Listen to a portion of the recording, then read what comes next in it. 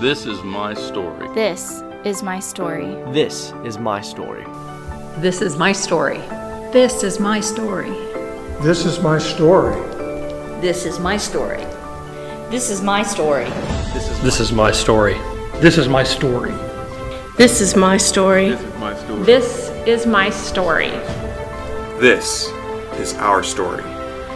Welcome to the Miami Valley City Saints podcast. I am your host, Hunter Wilshire, coming at you every week with message breakdowns and guest interviews. This is your resource for deep dives and seeing God's work in the Miami Valley. May this podcast inform and inspire you that you may go out and love this valley.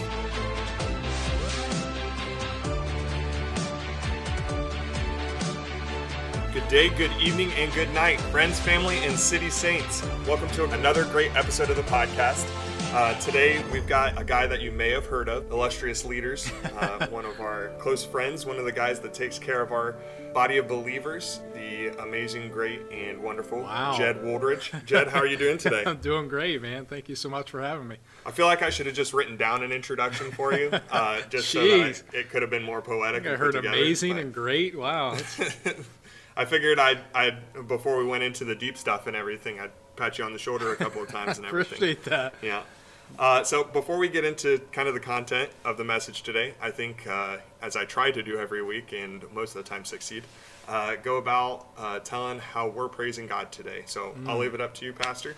Yeah, praising God today for just who he is. I think creator, just the way that he creates, the way that he, looking at the sunrise this morning with my girls and just looking at the beauty that he puts in front of us each and every day.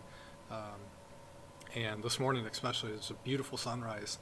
And just how wonderful and in awe of him I am. Okay. For me, it's counselor. Especially over the last couple of days, I've just been consumed in this idea of God and his unrelenting desire to see people know him and his unrelenting desire to use us, his children, to do so, and how he just speaks to us, how he guides us, the fact that he brought his word so clearly and so amazingly and so perfectly before us to use for our better and ultimately to see people come to know him and to be in relationship with him. So that's really what I've been praising God for the last few days. So just to kind of get into the podcast a little bit, just as preview for you listeners, I'm going to be trying to go into a pastor series where we kind of break down the story, the evolution, and the conviction of our pastors. And thankfully, Pastor Jed is going to be the one that's going to be starting that series. Wow, kicking it off. Yeah, no pressure, I promise. Might be the last one you guys listen to. I apologize. So leading to this, we're going to try and do it into a two-part series per pastor. So ultimately 6 teachings and 6 city saints that are going to be presented. Hopefully we'll be able to do it pretty much over the next 6 weeks, pending, the important thing of my child coming into the world. We'll see how that works out. But slightly big deal, right? Oh yeah, just a little bit. Not worried or frustrated or stressed out about it whatsoever. I promise. Talking into that, I think we're just going to go ahead and jump into it. And before we kind of get into some of the questions I have for you today, I think it would be good for us to just try to do a quick rundown of your history. Sure. As you were originally part of this congregation and now you're leading it, which I think is going to be the bulk of kind of our beginning conversation. But before we get into that, I'll let you just kind of break down how you originally got to be a part of Miami Valley Church and how it just kind of grew from there. Yes, my wife Bailey and I got married in 2012, and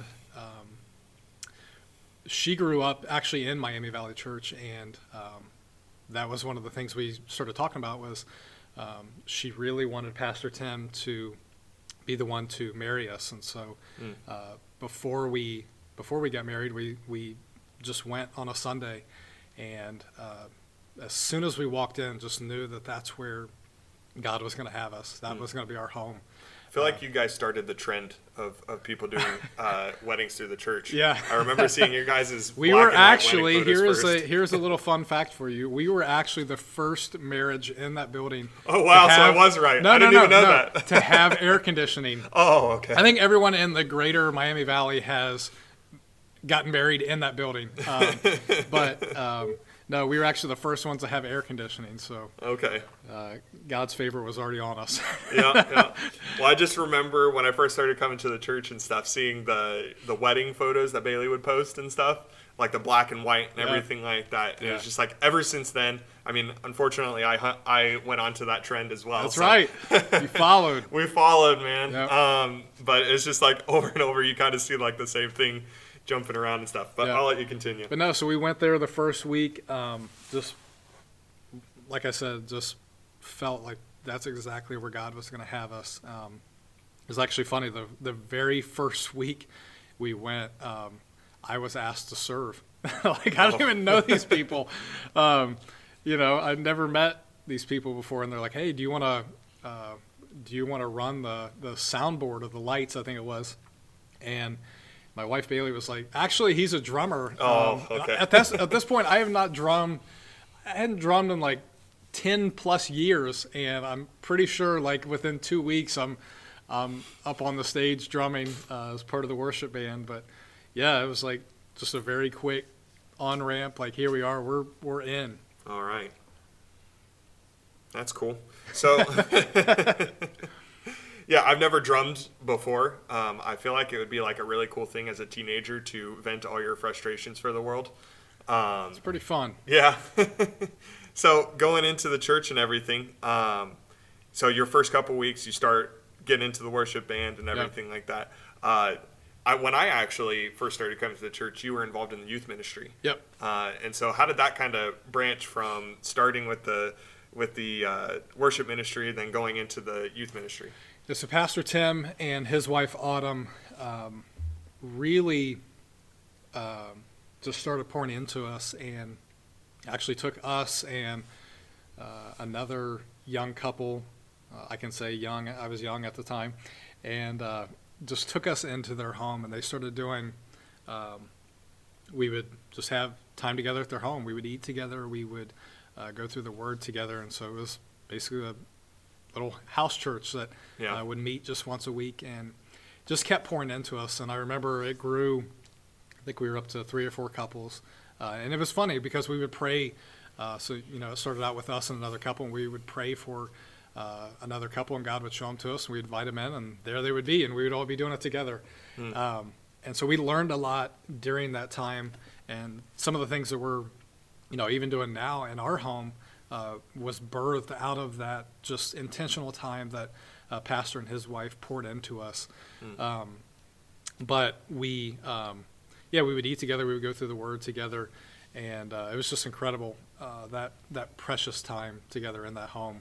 Gotcha. But he would it seemed like he would always challenge me, and ways that I felt like I wasn't good enough, or I could never do that. I remember they were going out of town one weekend, and they're going back to Missouri, and he said, hey, I think it was a picnic we were doing at the time, and he said, hey, there's not going to be like a formal teaching, but I want you to present the gospel. And I'm like, what? Like, me? How? There's got to be someone else. There's got to be. I think there were at least 2 other pastors on staff. Is this the first time you'd ever spoken publicly? First time ever. Yeah, first time ever. I'm like, what are you talking about? I won't be in town this week. Yeah. And so I seriously, I tried every excuse there was, like, oh man, I'm not feeling good, or got something else going on. But there was this conviction. Showing up at the emergency clinic at 12 o'clock. Yeah. Before, just give me something, doctor. Just give me, please. But he's like, no, God's put you on my heart, and believe that this is. So just challenged me and wrestled with it like I do everything. Just wrestled with it, and just felt the Holy Spirit just convicting me, and did it, and man, it was just like, whoa. Like, that's kind of funny, because that the first time I ever had a like a invitation from Pastor Tim to speak. It was a week he wasn't present either. Yeah. So it's very interesting. I don't know if he does that on purpose or anything. I think absolutely. I mean, Yeah. he's so intentional about. He needs you to feel like you're out on a plank a little bit. Yeah, right. But I mean, he's so intentional about pouring into those who, he's been praying over and God shows him, and just to even give that opportunity is, especially to a person, I've never done anything like that before, and the trust that he had in me to do that and to present the gospel is just incredible. So yeah. No, I'm a overthinker, I guess. Every time I've ever been given the opportunity, and like you said, the confidence Pastor Tim had in me to be able to come forward and stuff and be able to leave and still feel like I'd have it under control and stuff. Yeah. It's pretty crazy. It's very honoring. It is. He's a good guy. Yeah. But I can't help but acknowledge this, because this is the thing that I think of the most whenever I think about you guys being in youth ministry, is that music video. Yes. Where it was like Ice Ice Baby. I actually just watched it the other day. Oh, yeah? Yeah. I thought you were going to react quite differently when I brought that up. I love it. No, I found it actually on an old thumb drive. That I just, even saying that, I could just see Dave Noah right now with blue blocker sunglasses. Yes. Yep. Super grungy, a lot of emotion. I'm trying to think of the line that he says, yo, MVC, let's kick it. Yeah. That might have to make its way out on social media at some point. Oh, that's great. That was beautiful. Yeah. Morph, the days of Morph. Oh, Morph. Yeah. Yeah. So no, along with presenting the gospel at the picnic, Pastor just kept challenging us, and that was one of the things that him and his wife Autumn challenged us with was, hey, we see this in you. Here's an opportunity to lead the youth, and so my wife Bailey and I, along with some others, led the youth for a while, and just really enjoyed pouring into those kids and just learning as we went into ministry, just what all goes into it and all the behind the scenes stuff, and it was beautiful. What was God saying to you at that time, I guess? Because from an outsider looking in, it seemed like really after, because at that point it was then me and the group that I was involved in that kind of started doing stuff with the youth, and you kind of moved on to other things, and it kind of seemed like from that point there was kind of like a momentum like started increasing for you. You were becoming more and more involved with other kind of fringe elements of the church and stuff. It seemed like you were being given more responsibility. So kind of what was like moving into youth ministry, moving out of youth ministry, and into kind of more of the formal ministry setting? How is that kind of going on for you? I think that's the thing that kind of just goes all throughout my life, is just like I never sought out to be a youth, leader, or even to be in a worship band, or to, be able to lead people as a community of faith. Like I never just sat down and said, this is what I'm going to do with my life. But just when God gives you opportunities like that and says, trust me, it's just the faithful with little, and just how he can use that beyond our comprehension of, what we think we can do. He just continues to open up doors and opportunities. And for me, it's just, it looks crazy. Like I wasn't prepared to lead a group of, teenagers or, middle school kids. I had no credentials or, anything, any formal training. But it was just like, okay, God, I'm going to trust you. I'm going to do the best of my ability to lead them to you, and just share truth with them. And let's see what you can do, because obviously I don't have it all together. Yeah. And so, it was just opportunity after opportunity God put before us. So, Now, it kind of seems like, just looking at your marriage and everything, that Bailey almost always seems to have kind of an idea of where God's directing you before you do. Is kind of how that seems. So how did that kind of play out in your marriage and everything? It still plays out. That's just the way that God has kind of made us and fit us together. It's funny, like we both will pray about something and we'll both hear the same thing, but my wife is the one, like the driver, like, okay, we're doing it. Like, so with fostering, we both heard clearly, like, this is what God wants of us. This is what, we are to do in our family. And for her, it was already like within, minutes of hearing it, she was already signing up for classes and, how to get licensed and already figuring out everything with our home, where me, like, I have to like break it down. I wrestle with it. I figure out, okay, how we're going to do this. I guess I'm a foot dragger, and where Bailey's more of like we're going for it. And like, I would say, both of us, we are definitely going for it. But for me, it's like, okay, logistically, like, how am I going to, do that? How are we going to do this? And so it's interesting how kind of God brings about those different, rules, I guess, in marriage and everything. Yes. It's actually quite the opposite between me and Alyssa. Alyssa's kind of she needs to sit back, evaluate, get a better idea, scope, ask all the difficult questions in order for her to kind of take the step forward. And for me, I'm more I feel God move, and I don't want to be found lacking. That's like kind of the thing that I think of Daniel and everything, being found wanting and everything. And it's just I don't want to be found sitting when I should be moving, kind of thing. So I almost always try to jump the gun once I start to feel a movement in ministry and stuff. So that's really interesting. Yeah.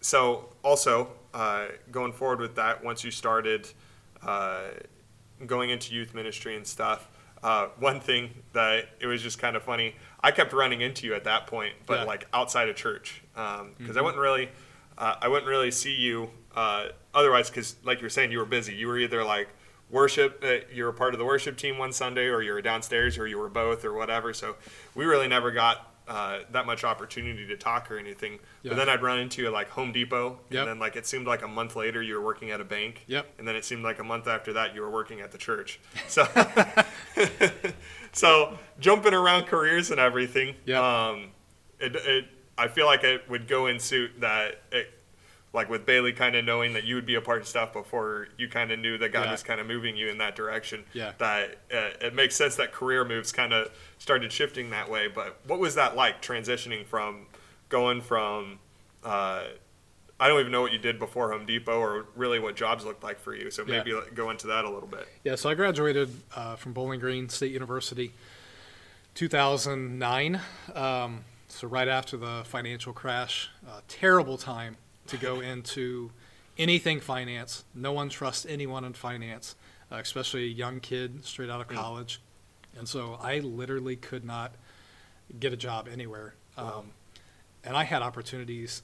So for Bailey and I, we both, born and raised here in Miamisburg, and we tried our hardest to get away just because we felt like there's so much, out there, and, we wanted to see it, and we didn't want to just get stuck here in Miamisburg. But I had opportunities, Kentucky, Tennessee, Georgia, and it's just whatever reason, only by God, he would have us right here in Miamisburg. And so I ended up taking a job at Home Depot, and it was a traveling job. So I went to 6 different locations, and I was there for 4 years, and literally kept wondering every day, what am I doing? Why do you have me here? I graduated with a degree in finance. I'm doing nothing with that, and I'm working at a job that didn't require that. Not that there was anything wrong with that, but just didn't make sense for what I had just gone through, and just kept wondering what am I here for? And I wasn't asking God, because at that point I didn't realize the whole relational piece with Him, and it took some people that I worked with there, some guys that I became really close with, who asked me one day, hey, are you a Christian? Are you a Christ follower? And I wrestled with that, and I'm like, my immediate answer was yes, because, I gave my life to Christ when I was 6 years old. But, wrestled with, why did they ask me that? Am I, obviously, I'm not portraying that I'm a Christ follower if they had to literally ask me that. And so I wrestled with it and ended up talking to one of the guys, basically just asking him, like, why did you ask me that? And he told me, it's because the way you're living. He called me out. I mean, like, straight up called me out. And so I see that God had me there to get my attention, to show me that, he loves me, that he has been pursuing me, and that it is truly about a relationship. It's not about just checking off a box and saying that you're a Christ follower, but it's about a relationship. And that was the piece that I had been missing for 25 years of my life, was it's all about a relationship with him. And so I can't say that it was the next day, but it was very shortly after that I began just talking to him, and I asked the Lord, I said, God, where do you want me? And at that point, I was applying for other jobs and places all over, and sure enough, it was a bank literally downtown Miamisburg who called me and said, we would love to hire you. And so here I was, right back in Miamisburg, and I was Can't escape it. Can't escape it. I was there, loved my job there. I was there for almost 10 years, and just very comfortable in my job. Every job has problems. There's always stuff that you don't want to do, or there, there's a bad side to it. But I absolutely love my job there. It's what I went to school for. It was a career path. It was everything that I had worked for. But I just kept hearing God, especially toward the last 2 years, say, I have something else for you. And it's like that was really hard for me. Like, seriously, like this is perfect, God. Like, this is everything I've worked towards. Everything I've done. Like, this is it. I'm here. And I just kept hearing no. And so once again, just wrestled through that. Like, what does that mean? What do you want? And it was asking that question, God, what do you want? And he showed me through Miami Valley Church that he had something different for me. Yeah. So coming kind of towards more of the more recent developments and things, how did that kind of start out? I mean, I know, like, you started taking responsibility of youth, and then you kind of moved away from that. Saw you up on the stage a lot. I assume behind the scenes you were starting to do more, and Tim was trusting you with more and giving you more responsibility and everything. But it didn't seem like you were saying, like, you never really like went about going after a specific goal in mind. So how did that start to actually like take form into you really understanding? Like, was it a conversation you had with Tim? Was it a movement that maybe someone from the congregation had brought up after a Sunday you had preached or something like that? Because I'm convinced there's these kind of like crossroad moments that kind of shift your perspective, especially for someone like how you were describing, that kind of tiptoes around, not really sure, kind of just asking God what you need me to do and stuff like that. I feel like there's moments of clarity that kind of God brings up. So what did that look like for you? For me, it was years of our pastor pouring into me. Okay. And just acknowledging God's call on my life and him encouraging me. And I guess the best way to describe it would just be allowing me to see it. Something I never saw, something I didn't think I was equipped. I didn't have the education or formal education or even the ability to do some of the things. And he saw it early on. And for him to just, like, he had to be intentional to pursue that relationship because he saw it. And for him to just constantly just pour into that and give me opportunities. That's what it kind of came out of. Yeah. It was just his constant pouring into me. So did that constant pouring in ever come to a point where you just like openly acknowledged, like, yes, I am called to pastoral ministry? Like, how did that kind of take form and root in your life? Well, it was a constant pouring, and then the confirmation from pretty much everyone else around me that said, I see God's call on your life, and when I would hear that, I'd be like, I don't know, man. Like, but after the fourth and fifth and sixth person, you're like, what's going on here? Like, what does everyone else know that I don't know? Yeah. And so it was kind of a coming to like, okay, God, you're sovereign. You know what you're doing. I don't, and I don't see it all. But once again, I'm going to trust you. And there was a moment, actually, I remember very vividly, where I knew that it was coming. I knew that the time was coming, but it was always like out in the distance where it was like, okay, I'm going to surrender at some point, but it'll be then. And I just remember wrestling with that. When is the then? And I remember going into work one morning at the bank, and I was praying before work, and just felt this really strong like pull. And I just remember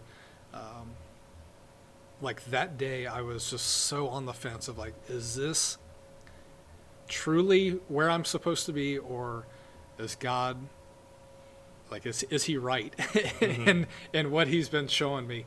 And so I was just so on the fence, like, what do I do?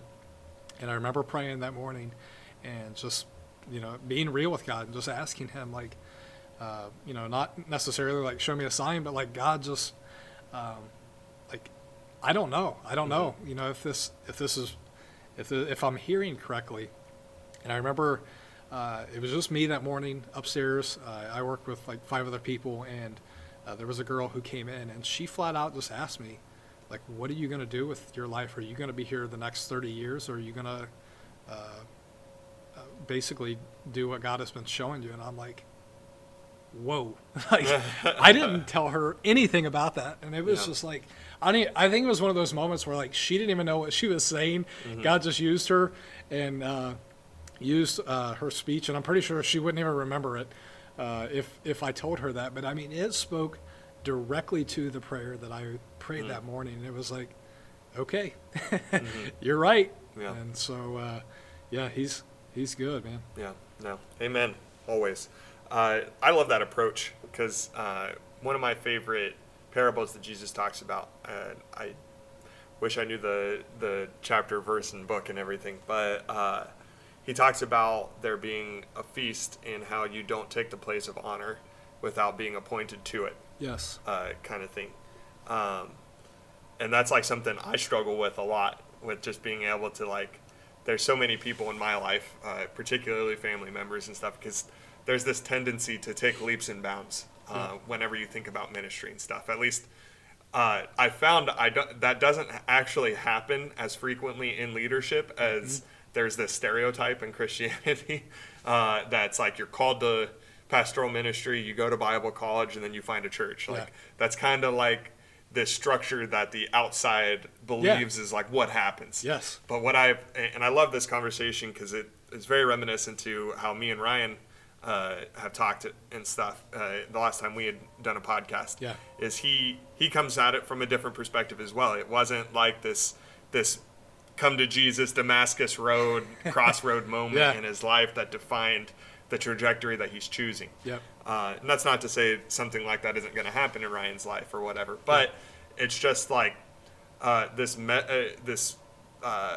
strategy of trusting God, going out, asking the deep questions, and just being aware and open enough to listen when God's trying to speak through people. That's something that I've just really noticed within the minds of anybody that's called to ministry right now. It's kind of unique. I don't know if it's like such a time as this kind of situation or if it has just been like that. It's just we have this perspective of the industry of the church and how it's supposed to look and how it's supposed to be. And so it's great to hear. It's very encouraging coming from a perspective as mine, which is like I felt pushed immediately from my like Damascus Road crossroad moment. I felt pushed by people in the church that I was in at the time, people in my life, to like define what it was like right away. I felt very much so like I had to decide. So like literally like within a week or two after my calling, I was like, I'm going to be a pastor of a church. I need to start signing up for Bible college. I need to do this, check my boxes, get a white picket fence, a dog, 2 kids, a cat, maybe. I don't like cats. So yeah, but it never has worked out that way for me. Everything I thought I was supposed to be good at, I'm not good at. Yeah.